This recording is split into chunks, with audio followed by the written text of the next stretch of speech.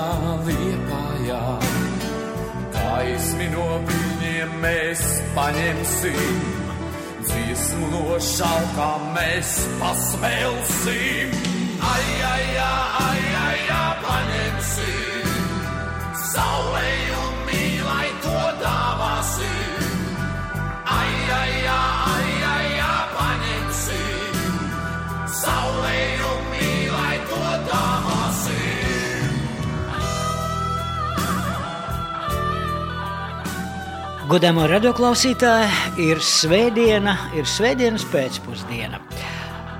Bet mazliet vizualizēsim tādu brīdi, kad ir svētdienas pēcpusdiena par Peldielu vai par Komjaunas ielu gar koncertestrādi Putvēņi iet Andžils Remess. Sveiks, Andžil!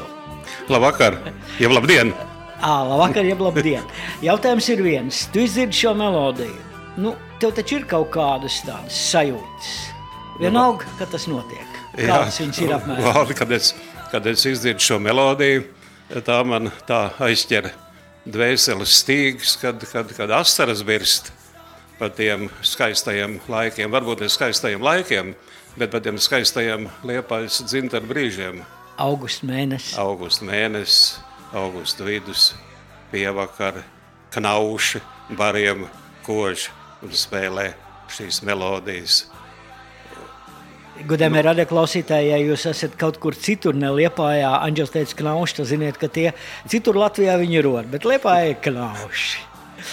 Jā, Andžil, koncertestrādi Putvēņi, un kaut kur ir rakstīts, manuprāt, ar tavu roku, ka kaut arī tagad ir visai grūti noticēt, ka īstenībā Putvēņi zināmā mērā ir padomi birokrātijas paviršības auglis, kurš radies nejaušības iespaidotā un sistēmas vēl nenobriedinātā jaunības neprātā, par ko tūlīt būs lemts pārliecināties.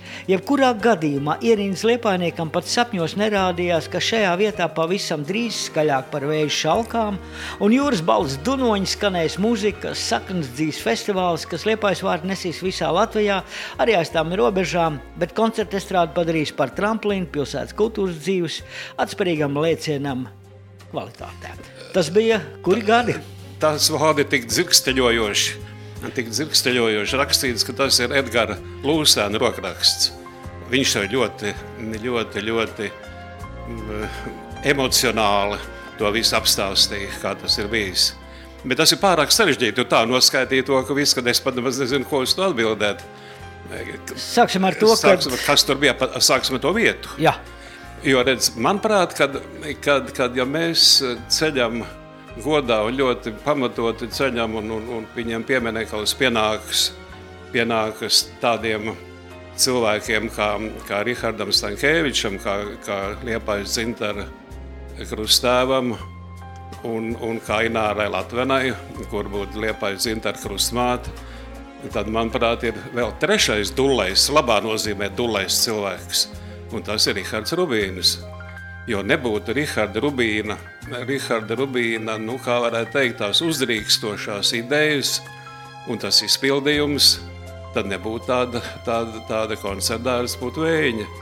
Jo liepainieki, jau vecie liepainieki atceras, kā tur bija tā gliemežnīca, bija tā skatuve, ja, tā, un bija tādi koku soli, pussapuvuši, tur jau estrādi bija, un koncerti jau tur notika. Bet tajos apstākļos nekad tur nevarētu rasties festivāls Liepājas dzintars, jo tā bija primitīva vieta, tāda noplukusi vieta. Un kad Rubīnis būdams pilsētas izpildu komitejas kultūras nodaļas vadītājs, kad es pat neatceros visu, teiksim, sīkumos, kā tas notika. Viņš par to dabūja gan sodu, gan godarakstu, viņš dabūja par to estrādi, jo es, piemēram, pie tām lemšanām nekur klāt nebija. Manas uzdevums bija par tām lietām rakstīt avīzē, un es tikai zinu, kad tur lielas trobels bija, kad tur taisa to mūri, tādu mūru sienu taisa, un kas tur vēl nebūs, tur stikla sienas, un ko tik vēl nē. Un kad uztaisīja to estrādu, un kad mēs avīzē devām tādu aicinājumu, lai piesakās tā kā konkursu uz nosaukumu. Un tur vairāk simti, man liekas, tur kāds 5000 nebija vēstules ar tiem nosaukumiem, jo tas kaut kā cilvēks iekustināja. Jo tādīs laikos bija tikko kā varētu teikt, modē nāca vai kā Sopotas festivāls, kas notiek Polijā, tātad kaut kur ārzemēs, vilinošās ārzemēs notiek toreiz estrādes mūzikas festivāls, un to rāda arī padomju televīzija.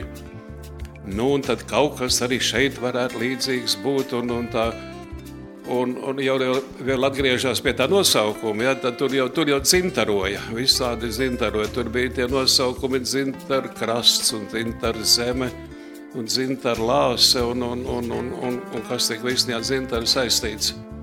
Bet beigās izvēlējies tā būt Vēņa.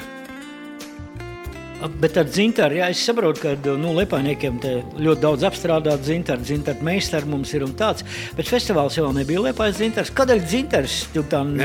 Kāpēc tas nosaukums? Ja, par nosaukumu. Jā, par nosaukumu. Bet kāpēc dzintaroja?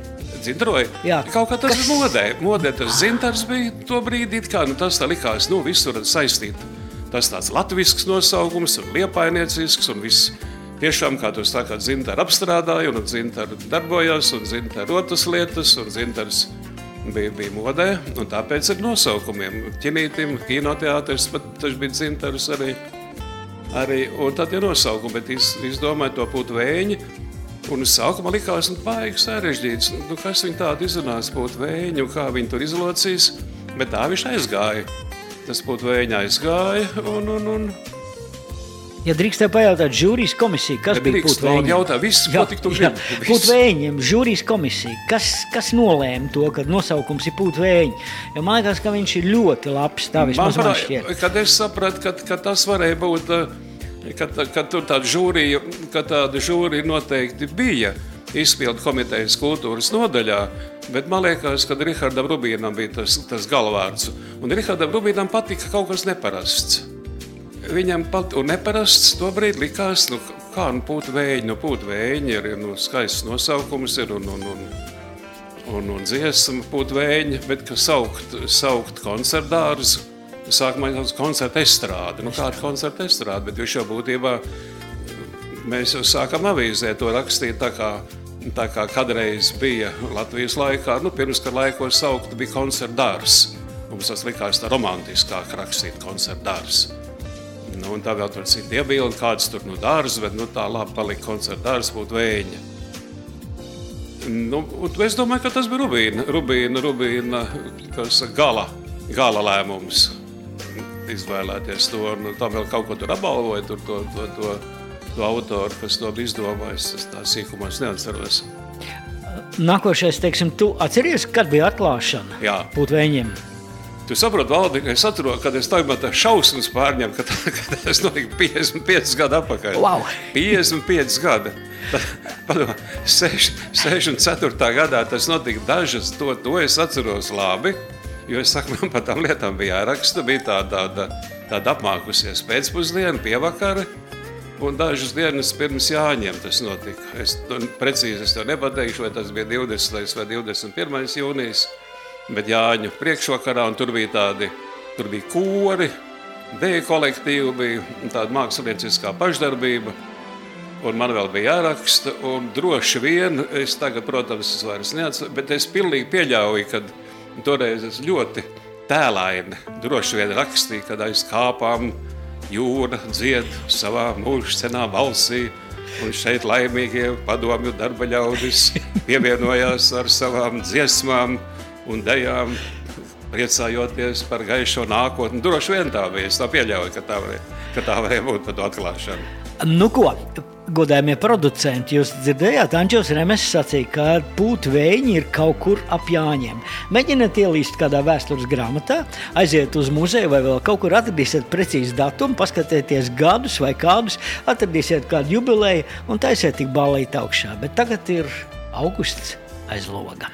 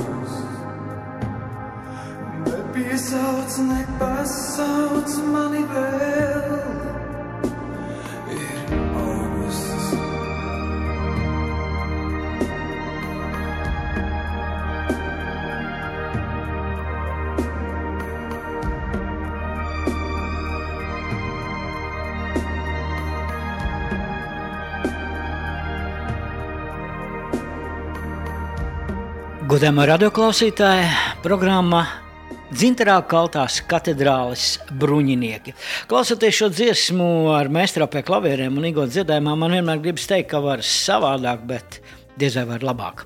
Andžil, atgriežamies pie puķvēņiem, un man te ir tāds, vai tas ir tavs vai Edgara, tam būtībā nav par to vēsturi klusē, man ir grūti sacīt, bet šeit ir tāds interesants, gandrīz vai fakts. Ieklausies, pilsētas lielākā priekšnieka izpildu komitejas vadītāja amatā tolaik strādāja Jānis Dakše. Runa par tiem 500 rubļiem, kas tur ko tam rubīnām noņēma, tās bija 3 mēnešu augstā laikā.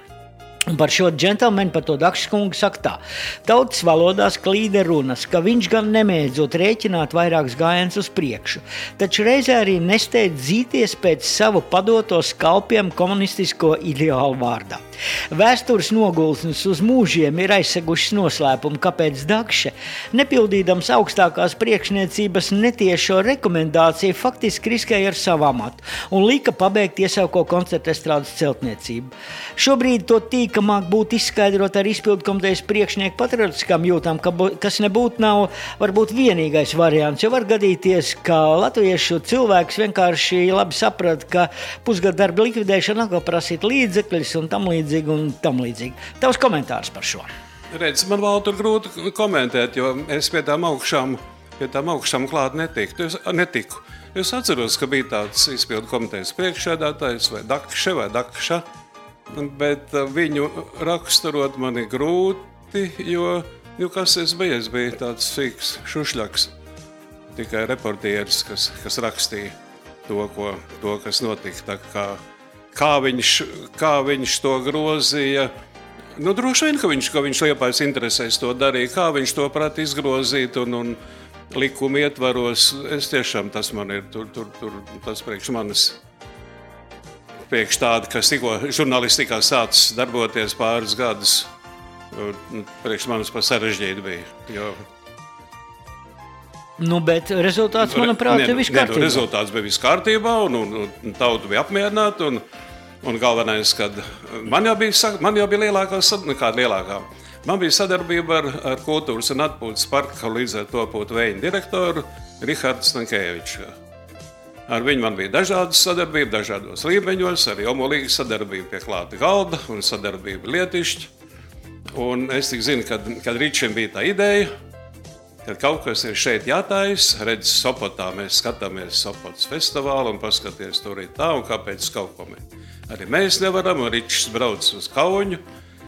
Ja es pareizi atceros, varbūt arī uz Tallinu arī skatīties, un te kaut kas ir Liepājā tāds jādara, un tas bija tūlīt pēc, ja iet runa, tu tā ļoti romantiski runājies par augustu sākumā, bet pirmais tas festivāls, kas notika 64. gadā, tas nebija augusts. Tas bija tūlīt pēc Jāņiem, kādu nedēļu pēc puķvēņa atklāšanas. Jā, vēsture saka, ka tas ir bijis no 26. līdz 28. jūnijā. Tā varētu būt, ka viņš tūlīt pēc tam bija. Jo viņš pa katru cenu gribēja uzreiz Ričs kaut ko parādīt, lai redz, kas šeit notiek, ko šeit var uztaisīt. Un saic, cik tad tur toreiz, manuprāt, tur kaut kādi 4 vai 6 vai 5 vai kolektīvi tur atbrauc no Lēšiem, man liekas, atbrauc, no Latvijas atbrauc, no Kaļiņgradas apgabala atbrauc. Un nebija, viņš jau tur aicināja, jo pirms tam, kad vēl nebija, es zinu, ka viņš arī gan tajā gadā, gan pēc 2 gadiem, kad bija nākamais festivāls, tas jau bija ar nosaukumu, tam jau pirmajam jau nebija nosaukums, tam bija Baltijas Republiku estrādes kolektīvs salidojums, apmēram kaut kas līdzīgs tāds bija. Pilnīgi precīzi. Un nākamā bija, kad tiekas draugi. Bet tiem jau bija visi festivālu principi, visas apbalvošanas, visas žūrijas, viss notika, bet nebija tie dalībnieki vēl, jo viņš gāja ap 2 ar Inā, viņi zvanījās uz malām, lai brauktu un aicināja, un viņi gāja no rītiem uz staciju gaidīt ar Rīgas nakts vilcienu, kad atbrauks kolektīvu kaut kādu, un atnāca. Nav tukšs, neviens tev atbraucis. Un tad viņš man lūdza avīzē rakstīt, viņš tā to raksti pirms tiem festivāliem, viņš to raksti, kad biļešu pieprasījums ir no Klaipēdas, ieradīsies milzīgi pūļi, pieteikumi biļešu, kad tie izpirks, un mudina, lai tie liepājnieki iet pirkt, un tādā garā, lai tā ažiotāžu saceltu, un tās zāles bija pustukšas. Zāles bija pustukšas, ne tikai pirmā, ne tikai otrā gadā. Lai gan, Andžila, ko saka vēsture? Vēsture saka tā, ka pirmajā gadā, teiksim, ir klausītājs skaits tajā 1964. gada jūnija mēnesī bijis 2700. Taču otrajā gadā tev pilnīgi taisnība ir bijis tikai 1000. Un festivāls jau notika tajā augustā romantiski, 22 dienas, 27. 28. augusts. Tātad Tagad tieks draugi, divi koncerti. Varbūt trīs, divi teiksim, konkursu koncerti, tur vienas noslēguma koncerts, varētu tā būt arī. Un tajā gadā vinnēs Zvaigznīta, Grīnberga, viss kārtībā. Bija arī, teiksim, personības pirmajā, taču vinnēja, ja es nemaldos, Cislavs vinnēja Romanovskis. Jā, Romanovskis un Zāģers kundze, ar divi, jā. Liepājas elektro, tāds brigāda. Visvaldiem, tas bija pirms Neptūna, viņiem bija elektro. Jā. Un arī pat tanī trešajā festivālā, kas bija pirmais ar nosaukumu Liepājas dzintars, 67. gadā, tur taču bija spēcīga zvaigznīta. Tas bija vesels sprādziens, ka bija zvaigznīta ar Imanta Kalniņa dziesmām, ar Māra tekstiem, Rozenbergs, trompete, Stabulnieks, klavieris, Ēnārs Raibais, Bungas, Pauls Butkevičs, solo, Beķeris, ja es atceros, kontrabas. Tā jau bija brigāde, viņa bija Tallinā kaut kādā startautiskā džēza festivālā dabūjuši balvu. Un arī, es kā tagad atceros, svētdienā noslēguma koncerts, tā neteiksim galīgi tukša zāle, bet tāda pustukša zāle. Bet tās dziesmas, jo tas bija kaut kas tāds neparasts. Visa Dzeguzes balss, un viņa dejoja vienu vasaru. Dziesmiņa par Napoleonu. Tas bija kaut kas, gan tie vārdi tik neparasti, gan tā melodija tik neparasta. Gan neparasti arī tas, kad Imants gāja uz skatuvi, es atceros, lai saņemtu balvu džinsa viksēs. Toreiz pieņemts iet uzvalkos un šlips, un viņš gāja džinsa viksēs, mati tā kā Jēzum, plīvojoši, mati garie tādi. Un tas viss kaut kas ārkārtīgi neparasts bija. Un tas viss notika Liepājā, godājumā radioklausītāji. Vai deju vakar arī jau tad notika, jo es vēl biju, man nelaidu uz dejām. Vai jau sākumā pašā? Tev varbūt nelaidu. Bet tev laidu. Bet es vairs negāju. Tu vairs negāju. Jo Dančs jau tur notikās, bet protams, bet gaidīja, un tad jau sāka gaidīt vasaru un sāka gaidīt Liepājas dzintara festivālu. Nākamie gadi jau bija, kad biļetes jau prasīja iepriekš, pieprasīja, priekšroku deva pārdevējiem veikalos, gaļas izcirtējiem skārņos, jo tie bija vajadzīgie cilvēki, no kuriem varēja produkciju dabūt pa blatu, un tiem sagādāja. Tiem rezervēja biļetes, un tad jau tā interesīte jau radās tāda. Tad jau tāda bija, tāda minimāla. Tāda jau vairāk. Bet, ja tu gribi kaut ko teikt? Tagad? Nē, es vienkārši domāju, ka mums vajadzētu kādu muzikālu iestrpinājumu, un es uzreiz uzstāstīšu maz reklāmu. Ir tāda grāmata zaļa, augšā zila, vidū ģitāra, un godējumā radioklausītāji nebija jau ar putveņiem viss sākās. Tajā ir rakstīts pat no 18. gadsimta sākumu, ja ne vēl ātrāk. To es neatceros, kas tur notika. Kas tur notika, es arī tā īsti neatceros, bet par to tu esi no kaut kurienes dabūjis un rakstījis. Liepājas populārās mūzikas stāsti. Godājumā radioklausītāji, Dita Belte un Andžils Remess ir tāda grāmata, ja tu kaut kur to ieraugi bibliotekā vai nopērci, es vienkārši, godīgi saku, nenožēlos, ja tā ir pavisam izcila grāmata. Un mēs runājam par deju vakaro, dejoja visur un jau senākos laikos.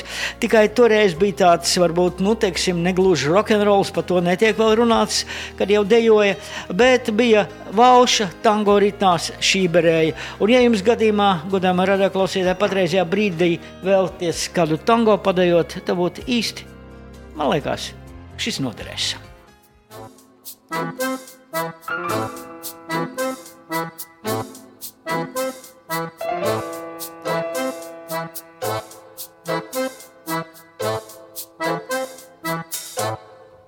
Es Es vedīšu tevi uz tango, kā arēnā buļļu deju, un spraudīšu pie tukšās dzīves, kā savu dzels orhideju, par sapņiem, kas zuduši dūmos, par dzīvi, kas miglā tīta. Tad dejosim mēs visu nakti, bez ceturkšņā, 3 no rītā. Tavs maids, tava āda un lūpas, man pabaros dvēseli pāru, un veltīgas iedomas nesīs uz manu Kilimanjaro. Es reikšu no tevis kā vīna, un rītā uz māsa veicēs kurstvans. Kā atminēt, kād būs tas brīdis, kas noteiks, kam skanēs zvans.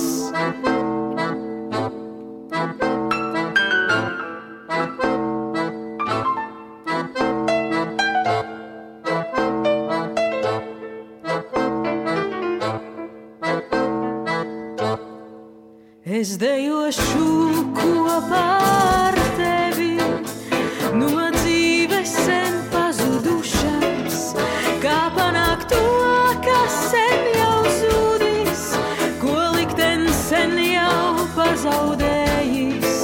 Par mīlušo nepiepildīto, kas sausta no kaila spīta, tad dejosim mēs visu naktī, bez ceturkšņā, 3 no rītā.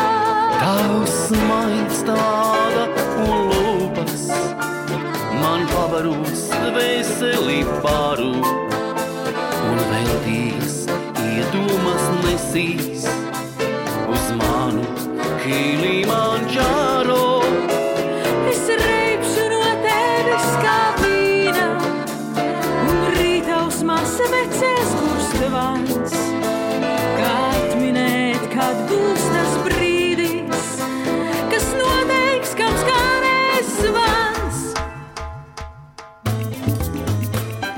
Nu, lūk, mēs tādā tango ritmā turpināsim, Andžilu. Deju vakari, festivāli, man liekas, koncerti bija ļoti daudz. Ko tu atceries, teiksim, no sākumiem bez festivāla par koncertiem, teiksim, jo Ričiem, man liekas, bija idejas, un viņš tur diezgan daudz zvaigznes vērt, vismaz priekš tiem laikiem. Kas tavā palicis prātā no tādiem vakariem, kurus tu labprāt pavadīji koncertu estrādē Putvēņi vasarā? No Putvēņiem? Jā. No Putvēņiem, nu kā, galvenokārt jau palicis ir Paula koncerti, kas tur notika. Tie jau parādījās. Un arī tie sākumā, kad viņš atbrauc ar Reo 60. gadu pirmajā pusē, arī tie jau bija tādi, nebija pārpildītie koncerti toreiz. Pārpildīt jau viņi tikai radās tad, kad sēž to pašās beigās, kad viņš sāk to pirmo savu autoru programmu. Un tā tālākā modo, tad jau bija tā ažiotāža, ka tur lauza un gāza apkārt. Un kā mēs iedevām avīzē 1. aprīlī joku pēc iedevām, kad sāktas biļešu iepriekš pārdošanu uz Raimonda Paula autoru koncertiem, un kad pie Putvēņiem bija rindi jau ziemas sniegs bija. Un ka Rihards Stankēvičs raidīja prom un atkal nāk pēc brīža, atkal rindi sastājusies. Un tad viņš pielika to plakātu, kad viss biļetes uz Paulu koncertiem izpārdots. Lai gan kas 1. aprīlī, lai kādam var ienākt prātā, ka 1. aprīlī jau ir vaļā koncerti, bet pietika to Paulu vārdu un tad jau tie Paulu koncerti jau tur, tie jau bija tie galvenie, kas tos noteikti ļoti gaidīja, vai ne? Nu, protams, ka tos gaidīja jau ar Liepājas Dzintaru, un tur Liepāja jau pat to runājām par Liepājas Dzintaru, tas sprādziens, manuprāt, ka bija, tas uzliesmojums bija 1970. gads, tas bija. To es kā tagad atceros, kad tagad tādā noslēguma koncertā es biju iekšā Putvēņos, tur vai direktoru kabinetā, vai kur kaut ko mēs runājamies, kādu tur stundu pirms koncerta. Un ieskrien tādu pārbijusies biļešu kontrolieri pie ieejas biedra direktoru, ko mēs darīsim. Laukā tādas pūles, tie izgāzīs visas vārdus ārā. Un es saprotam, kas notiek, kāpēc pēkšņi tādas milzīgā drīz pēc tam ienāk izpildu komitejas priekšsēdētājs Kārlis Strautiņš. Viņš saka, man nav te kādai sievietai diekas un adata, man jāiet uz skatu pasniegt balvas. Man žakatei pūlī žakatie pogas izrauga, kamēr es tik iekšā. Un tad sākās tā ažiotāža. Kāpēc viņi sākās no kā pēkšņi, to es nezinu. Varbūt kāds to var pateikt, jo līdz tam jau bija spēcīga kolektīva. Bija taču Kauņas oktāva, bija taču Paņevežas ekrānas, kas piedalījās. Bija Zabot Kaite ar savu, bija taču latviešu grupas bija. Bet pēkšņi tanī gadā, kāpēc, un tad sākās, tā bija tas uzliesmojums. Arī tie hipiji tad parādījās, kas arī bija kaut kas priekš Liepājas, kaut kas neparasts, ka hipiji te klīt pa ielām tam bērnu preču veikalā nopirka tās plastmas, tās taurītes un stabulēja, tā maigi stabulēja un būt vēņos ar tām paceltām rokām, tā rokas tā plivināja, tas kaut kas tāds sēdēja vidū, ejās, nevis krēslos, bet ejās sēdēja un nakšņoja parkā. Tas viss tāds likās kaut kas no rietumiem, kaut kas tā rietuma elpa tāda. Tas radīja to visu. Un tad, viņiem hipijiem taču bija tās džinsu bikses saplēt tādas uz ceļiem pārplēstas. Un tad taču mans puika arī mājās, cik viņam gadu toreiz varēja būt kaut kādi 7 gadi, 6 gadi, ka lika mammai, lai griež biksēm caurus no Amerikas atsūtītās džensu biksēs un saskaties. Tā bija tā romantika. Tā bija tā romantika, kas, manuprāt, tas apkārtam Dzintaram, kas radīja to gaisotni, to romantisko. Nedaudz paskatīsimies statistikā, ko tu pats esi labi sameklējis. Tad, pa gadiem ejot uz priekšu, var teikt tā, 67. gadā bija 2300 skatītāji un klausītāji, tad 68. jau 3400, 69. 4500, un tev pilnīgi taisnība. 70. gadā jau pārpa 7000.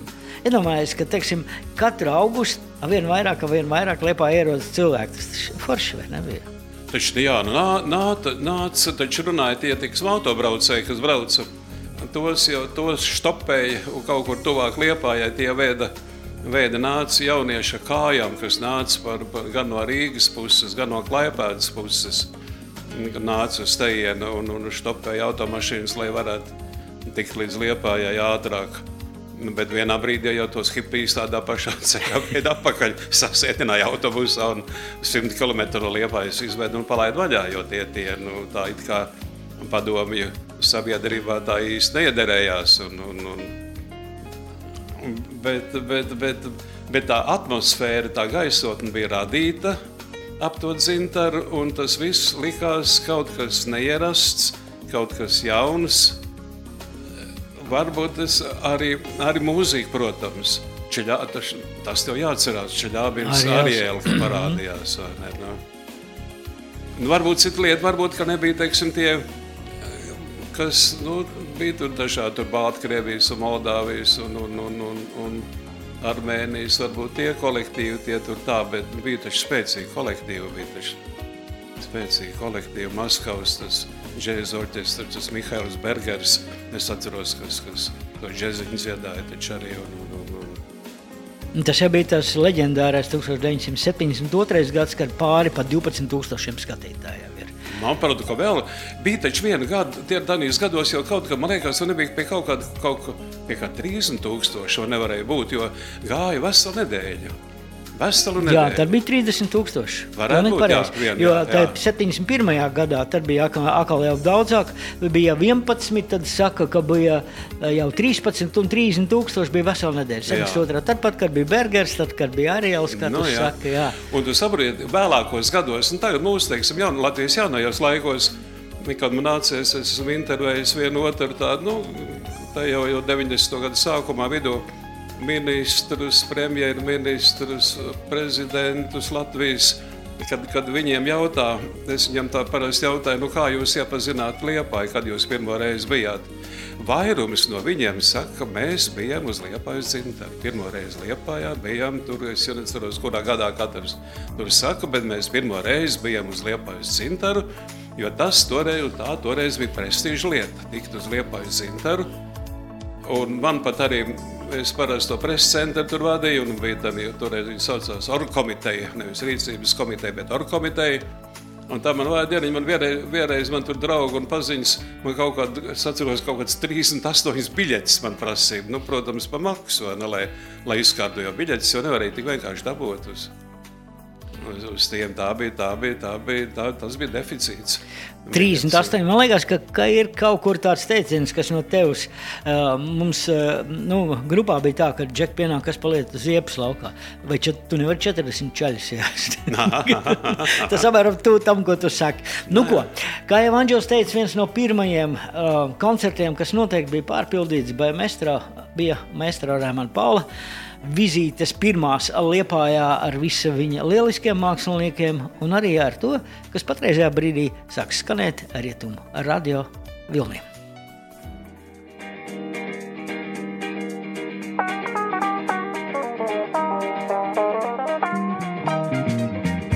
Sargies vēja, kas pie loga, augu nakti zarus šūpu.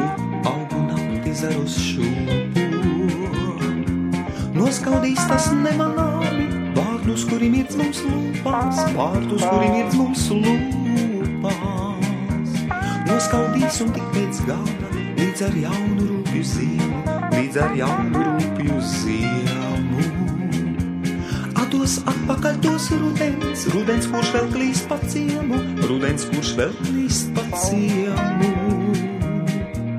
Tik ilgi kamēr mūsu mīla nenovecos, mums no ziemas nav ko bīties. Kamēr tev pie mana pleca, kamēr man pie tava pleca, dzīve lemts ir sasildīties. Tik ilgi kamēr mūsu mīla nenovecos, mums no ziemas nav ko bīties. Kamēr tev pie mana pleca, kamēr man pie tava pleca, dzīve lemts ir sasildīties. Sargies tumstas, kas apmāju, augu nakti klusi staigā. Noskaudīs tā nemanāmi, gaismu, kura spīd mums svaigā. Noskaudīs un tik pēc gada, līdz ar jaunu rūpju ziemu. Atos atpakaļ to rudens, kurš vēl klīst pa ciemu,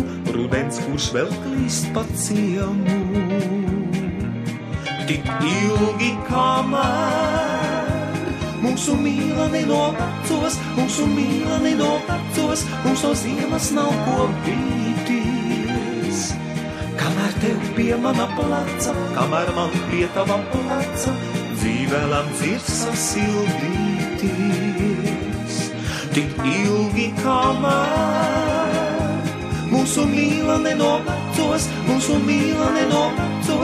no ziemas nav ko bīties. Kamēr tev pie mana pleca, kamēr man pie tava pleca, dzīve lemts ir sasildīties. Nu ko, paldies Viktoram Lapčenakam, jo viņš saka, kamēr mīl nenovecos, mums no ziemas nav ko bīties. Andžils Remess un programma Dzintarā kaltās katedrāles bruņinieki. Andžil, tu kaut ko gribēji pateikt, ja, ka tu klausies Viktoru? Nē, ka klausos Viktoru, nē. Es tikai tu man iepriekš jautāju, kas vēl pēc Liepājas Dzintara vēl ir radījis ažiotāžu Putvēņos. Es tev atbildēju, kad Paula Raimona koncerta ar Modo, bet man tev jāatvainojās, kad es nesāku ar to, ka ažiotāžu radīja kredo.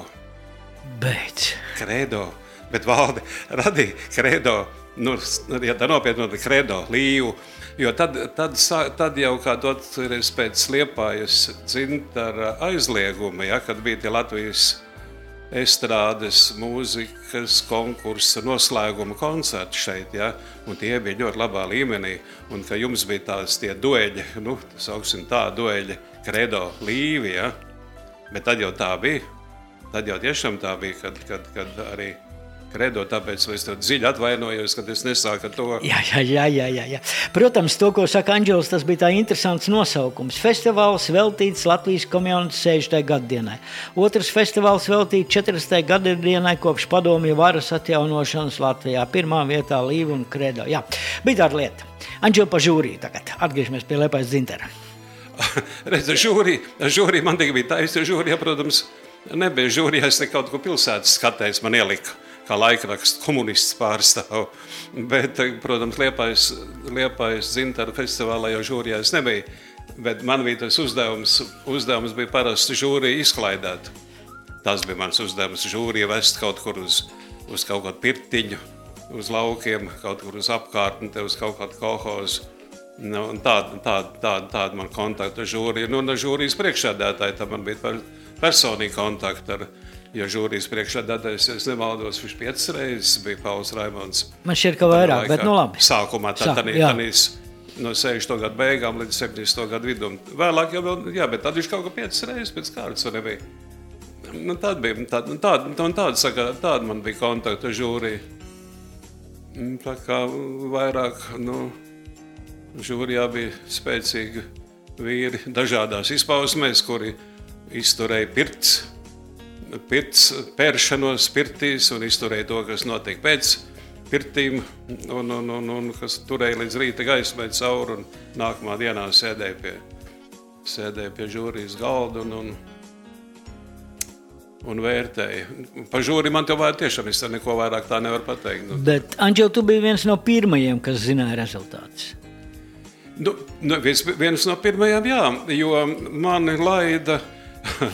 Viens no pirmajiem, tu saproti, es pat neatceros, cik festivālos es biju vienīgais preses pārstāvs. Nebija vairāk neviena. Ne pirmajā, ne otrajā, ne 67. Es pat neatceros, kad parādījās vēl kāds žurnālists. Jo es rakstīju Liepājas avīzē, komunists, kuru saucās. Es rakstīju Liepājas rajona avīzē Ļeņina ceļš. Es rakstīju padomu jaunatnē, literatūrai, mākslē, mikrofonu aptātajā, radio mikrofonam. Tur bija Kārlis Grīnbergs, manas studiju biedrs universitātē vien brīdi, kas vadīja mikrofonu raidījums. Viņam es sūtīju tos, un tad tikai nekāda preses centra jau nebija. Un tā kā es biju vienīgais žurnālists, tad man laida tanīs žūrijas spriešanās, pēc tam laida piedalīties man. Ko tu viens tur netraucies neko, lai viņš tur sēž un klausās. Un tad es tik atceros, kad vienā, es neatceros, kurā gadā, ka vienā bija, man liekas, Lipāns bija tāds igauņa mūziķis, kas vadīja žūriju vienu gadu, Lipāns. Kaut kādā, es nezinu, vai 68, 9, 7, kurā tu gadā. Un tas nāca jau rīta gaisma, un viņš tik nevarīgi vadīja to spriešanu, tik haotiski. Gaidīja meitenes, gaidīja, lai rakstītu diplomus, gaidīja, ko gravēt iekšā balvās, kādas nosaukumus, un nevarēja nekādu izspriest. Un es atceros jo nāca nākamā dienā 12. jābūt koncertam, noslēguma koncertam, un jau gaismeņi ir. Un tad pārņēma žūrijas vadību, pārņēma Rihards Stankēvičs. Un Ričs tā riktīgi nodeva tagad par to, balsojam par to, jā, nē, par to, balsojam par to, un ātri tik skaidrībā, lai varētu izsniegt diplomu. Bet tā kā nāca Pauls, un tā bija cita lieta, uzreiz viņš jau to, protams, profesionāli visu darīja un salika, un viņam klausīja, kā viņš teica, tā arī darīja. Bet bija arī tā, kā es stāstīju ar to igaunu. Un tagad man vēl tev kā žurnālistam un žūrijas ausīm, un acīm tajā brīdī. Ja? Saka, lūdzu, tu izgāji ārā, turienes arī, protams, visi jūs, Hipokrates vērsts gadrīz, ka jūs klusēsiet, bet tev taču nāca virsū prasīja rezultāts, vai tālu. Cilvēki, mūziķi, paziņas, cik tālu tu biji atklāts? Tu zini, man ļoti grūti tev tiešām, ja tā godīgi atbildēt, man liekas, kad es nebiju atklāts. Jo toreiz tā dzelžaini vienojās. Dzelžaini vienojās pie tā, tad, ko šeit esam runājuši pie tā, tad. Bet arī nebija man daudz kas prasīt, jo, teiksim, tāda preses pārstāva nebija, kam tas interesētu. Muziķiem interesē. Muziķiem interesē, jā, bet man liekas, ka nebija tāda uzmācība, kad vajag nākt virsū tagad un spiest pie sienas un prasīt, lai atzīstās, kas ir, kā tur lemts. Man liekas, ka tā nebija. Un jā, arī tā bija, tad tiešām to jau neizpauda. Kādi jūs malači. Andžil, es vienkārši tādu maz atstarpītu par šiem laikiem. Man bija tas gods būt iepriekšējā prezidenta ievēlēšanas klātbūtnē. Un kā jau visi zinu, tad prezidentam ir kandidāti, jā, un ievēl viņu saima, jā, teiksim, ar savu balsojumu. Un mēs tagad, sēžam saimā, man arī tur bija tas krēsliņš atvēlēts kādu brīdi, un mēs dzirdam, ka mēs nezinām, vai Vējoņa kungs ir bijis prezidents vai nē. Un kā tu domā, no kurienes visu to uzzina? Tie, kas skatās savos telefonos vai datoros, uzzina to no letas. Tur jau ir, ka Vējoņs ir prezidents, bet mēs zālē vēl nezinām. Neviens nav vienāds pasludināt, ka viņš jau tik balsība ir ievēlēts, bet presi jau visu zina. Cerot, redz, kā noplūšana, jā, teiksim, tajā laikā, tad man jāsaka, jūs bijāt liela malači. Var jau būt, ka kaut kas arī var būt, var būt. Es to tā nemāku teikt, bet man liekas, ka tā masveidīgi nenoplūda. Viss netika palaists tālāk, kas tur ir spriests. Varbūt kaut ko, varbūt nojauta tie, kur to lielo balvas ieguvēji. Man tev grūti atbildēt uz to jautājumu tiešām, jo tas valda bija tik ļoti sen, padomā pusgadsimtu atpakaļ. Un, ja par to padomā, pusgadu, es vēl iedomājos tā lieta, kā mainās attieksme. Ja? Toreiz es atceros, kad es jūsmīgi rakstīju par to tu zini, ka sākumā arī bija naktīs tie jam session, ja? Naktīs visi tur mēģināja. Ja? Un es vēl jūsmīgi rakstīju, kas nekaid dzīvot tiem Jūrmālas parka apkārtnes iedzīvotājiem, kad viņi atver logu naktī un viņi dzird cauri nakti mūzikas skaņas no koncertdāras plūst mūzikas skaņas. Tagad, kad plūst mūzikas skaņas no pludmales festivāla, es savu logu taisiet. Viss plūst, viss mainās. Kā mainās, jā. Jā. Nu ko, vienu lēdiju palūksim, lai padzied. Tev labi pazīstam.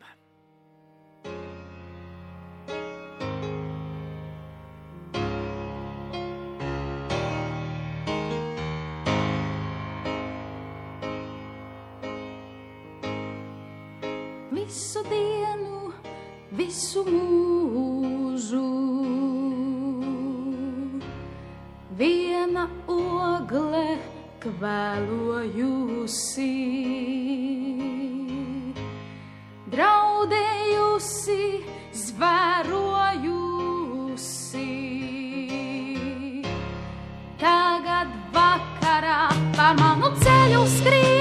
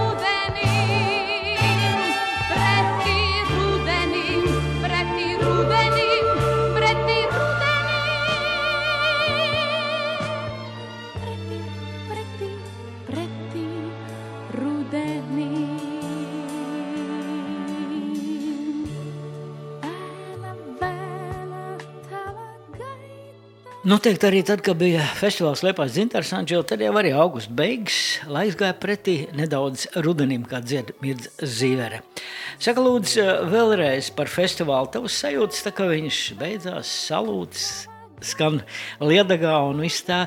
Kādā veidā tu, teiksim, kā žurnālisti, saprotu, tev uzreiz redaktors teica, nākošie darbi tādi, futbols, bet tev jau bija kaut kādas iekšējas tādas sajūtas pēc festivāla. Gaidīju uzreiz nākamo. Man vēl tagad ir prātā, kad tu saki, kā viņš beidzās ar Liedagā, kad visi mūziķi uz skatu nostājās. Man prāt, ka tas bija tas jau vēlāk, protams, nāca, ne jau sākumā, kad tas bija tas emocionālākais brīdis, kad saule rietēja un skan tas Liedagā. Un to es atceros, kad es to vienmēr kad cēlās kājās publika un gaidīju to brīdi, vai ne, kad izskanēs tas Liedagā. Tās bija tās emocijas, kuras vēl turējās iekšā nevienu dienu. Nē, nu kas kā jāraksta, jāiet tūlīt, ko tur daudz, jāiet uz redakciju, jāsēž klāt un jāraksta, ko tur vairāk, vai ne, nu, bet tas jau vēl iekšā turējās tā noskaņa. Jo lasītāji grib pirmdienas laikraksta, Lasītāji grib, jā. Nu tā tas bija, bija arī tāda reize, ka, piemēram, es atceros, kad vienu gadu gāja Liepājas dzintars, es neceros 70, kurā gadā no tiem pirmiem gadiem, kad arī gāja kādu nedēļu, man liekas, un tad taisīja vēl tādas avīzītes, tādas maziņas, tādas ne avīzītes, bet tādas bukletiņas. Skrejlaps, jā, tādas, un tās es vēl gāju naktī uz tipogrāfiju devu, un no rīta viņas bija gatavas, lai būtu nākamā dienā, varētu tur pa pūt vēņiem izplatīt, un bija taču tā. Es atceros, tagad beidzās festivāls, svētdienas vakarī noslēguma koncerts, un pirmdienā Rīgā ir PSRS čempionāta spēle futbolā starp Liepājas Zvejnieku un Rīgas Daugavu, kas man arī sirdslieta, kur ir jābūt klāt, un tad es atnācu uz redakciju vakarā, līdz 5 rītā sēdēju un rakstīju, atstāju rokrakstāts, tad toreiz jau rakstīju no mašīnu uzsit, vai neatstāju tur tālāk, lai tipogrāfijā darīju tos tālāk. Gāju uz rītu vilcienu 6, braucu uz Rīgu uz futbolu, noskatījos futbolu, braucu ar futbolistiem atkal apakaļ un sēdēju atkal vakarā un rakstīju par futbolu nākamā vakarā tāpat. Nu tā dzīve toreiz bija. Bet tā dzīve valda bija interesanta, to viņa bija dinamiska un interesanti. Labi, citi laiki, citi principi, nevarēja, teiksim, kā tu zini, visu rakstīt, ko gribēja rakstīt, un tas ir pats par sevi. Bet šīs lietās nekādi tādi, ne sportā, ne mūzika, nekā tādi ierobežojumi, kā tādi īpaši nebija tādi. To, ko... Un redz, un arī, godīgi, es nebiju mūzikas speciālists. Es biju mūzikas, es aprakstīju, es varēju intervēt cilvēkus, es varēju to gaisot un apmēram apstāstīt. Un es jau balstījos uz intervijām, uz speciālistu intervijām, ko es apkārtnē, ko es intervēju. Es nebiju vērtētājs, tur jau bija. Es to lūdzu, lai to vērtē tas speciālists. Un es vēl atceros, kad intervējot Juru Kulakovu, bet tas jau vēlākos, tad es nedzirdēju to emocionālo brīdi, kad Ieva akurāte nodziedāja no skatuves, ja, kad viņa sāk raudāt, ja, kad viņa apstājās, kad viņa sāk dziedāt to latviešu tautā. Ja, Savest visu mājās. Jā. Mēs stāvējām aiz skatuves ar Juru Kulakovu. Es zinu, kad uz skatuves tur uziet Ieva akurāte, ar kaut ko vienbrīd apstāja, zāle ceļās kājās, kaut kas apstājās kaut ko, un mēs ar Kulakovu intervējamies. Un to... Godējumā radioklausītāji, kā tu saproti, mēs ar Andžilu varam runāt ilgi, bet laiks, tāpat kā vienmēr, un arī tad, kad mēs, kā tu teici, cik gadus atpakaļ nevaram atcerēties, viņš man liekas gāja tāpat, varbūt lēnāk vai kā. Kad tu ej tagad peldēties, Andžila, garām put vēņiem, varbūt kādu tādu pravietisku novēlējumu Sirmajiem Pūtiņiem? Nu, es domāju, pravietisks novēlējums būtu, lai viņi, nevis viņi, lai tie būtu, lai koncertdārs būtu sakopts, bet to atkārtot, kas ir bijis, to, diemžēl, vairs nevar. Var citu kaut kas, varbūt var labāk, sliktāk, citādāk, bet to vienkārši nevar vairs, kā bija. Tie bija citi apstākļi, cita gaisotne, kas saka, tanī pašā upē iekāpt vairs nevar. Tie bija ļoti, ļoti romantiski laiki, un ko es tev sākumā saku, kad tu aizķēri tādu vēseles stīgu, kad sākām runāt, kad es saku, tagad tā pilnīgi astaras. Astaras gan arī birst par to. Nu, lūk, godāmā radioklausītāji, paldies tev, Andžil. Andžils Remess programmā Dzintarā, kaltās, katedrāles, bruņinieki. Un es varbūt, kad tu teiksi tagad visiem uz redzēšanos, palūkšu, lai jaunie cilvēki padzied kādu dziesmu un pie reizes padomā, kāds ir viņu pienesums un laiks. Paldies, Andžil. Paldies tev. Un paldies tiem, kas klausījās.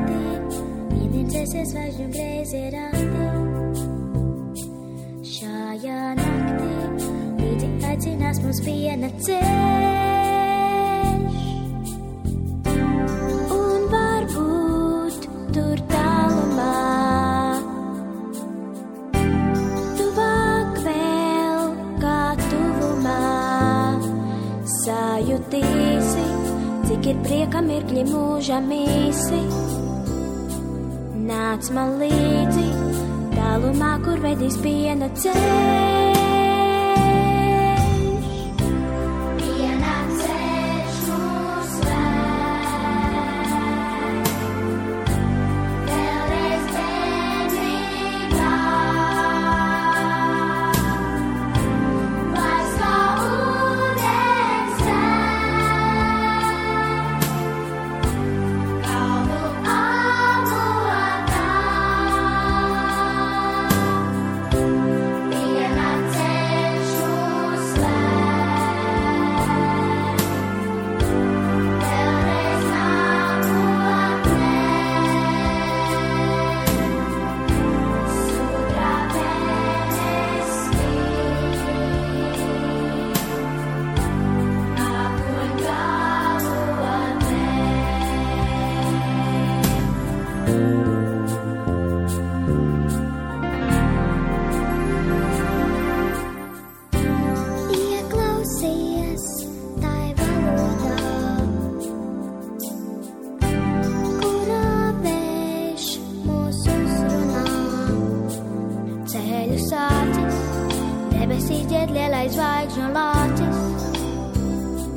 Nāc man līdzi, tālumā, kur vedīs piena ceļš.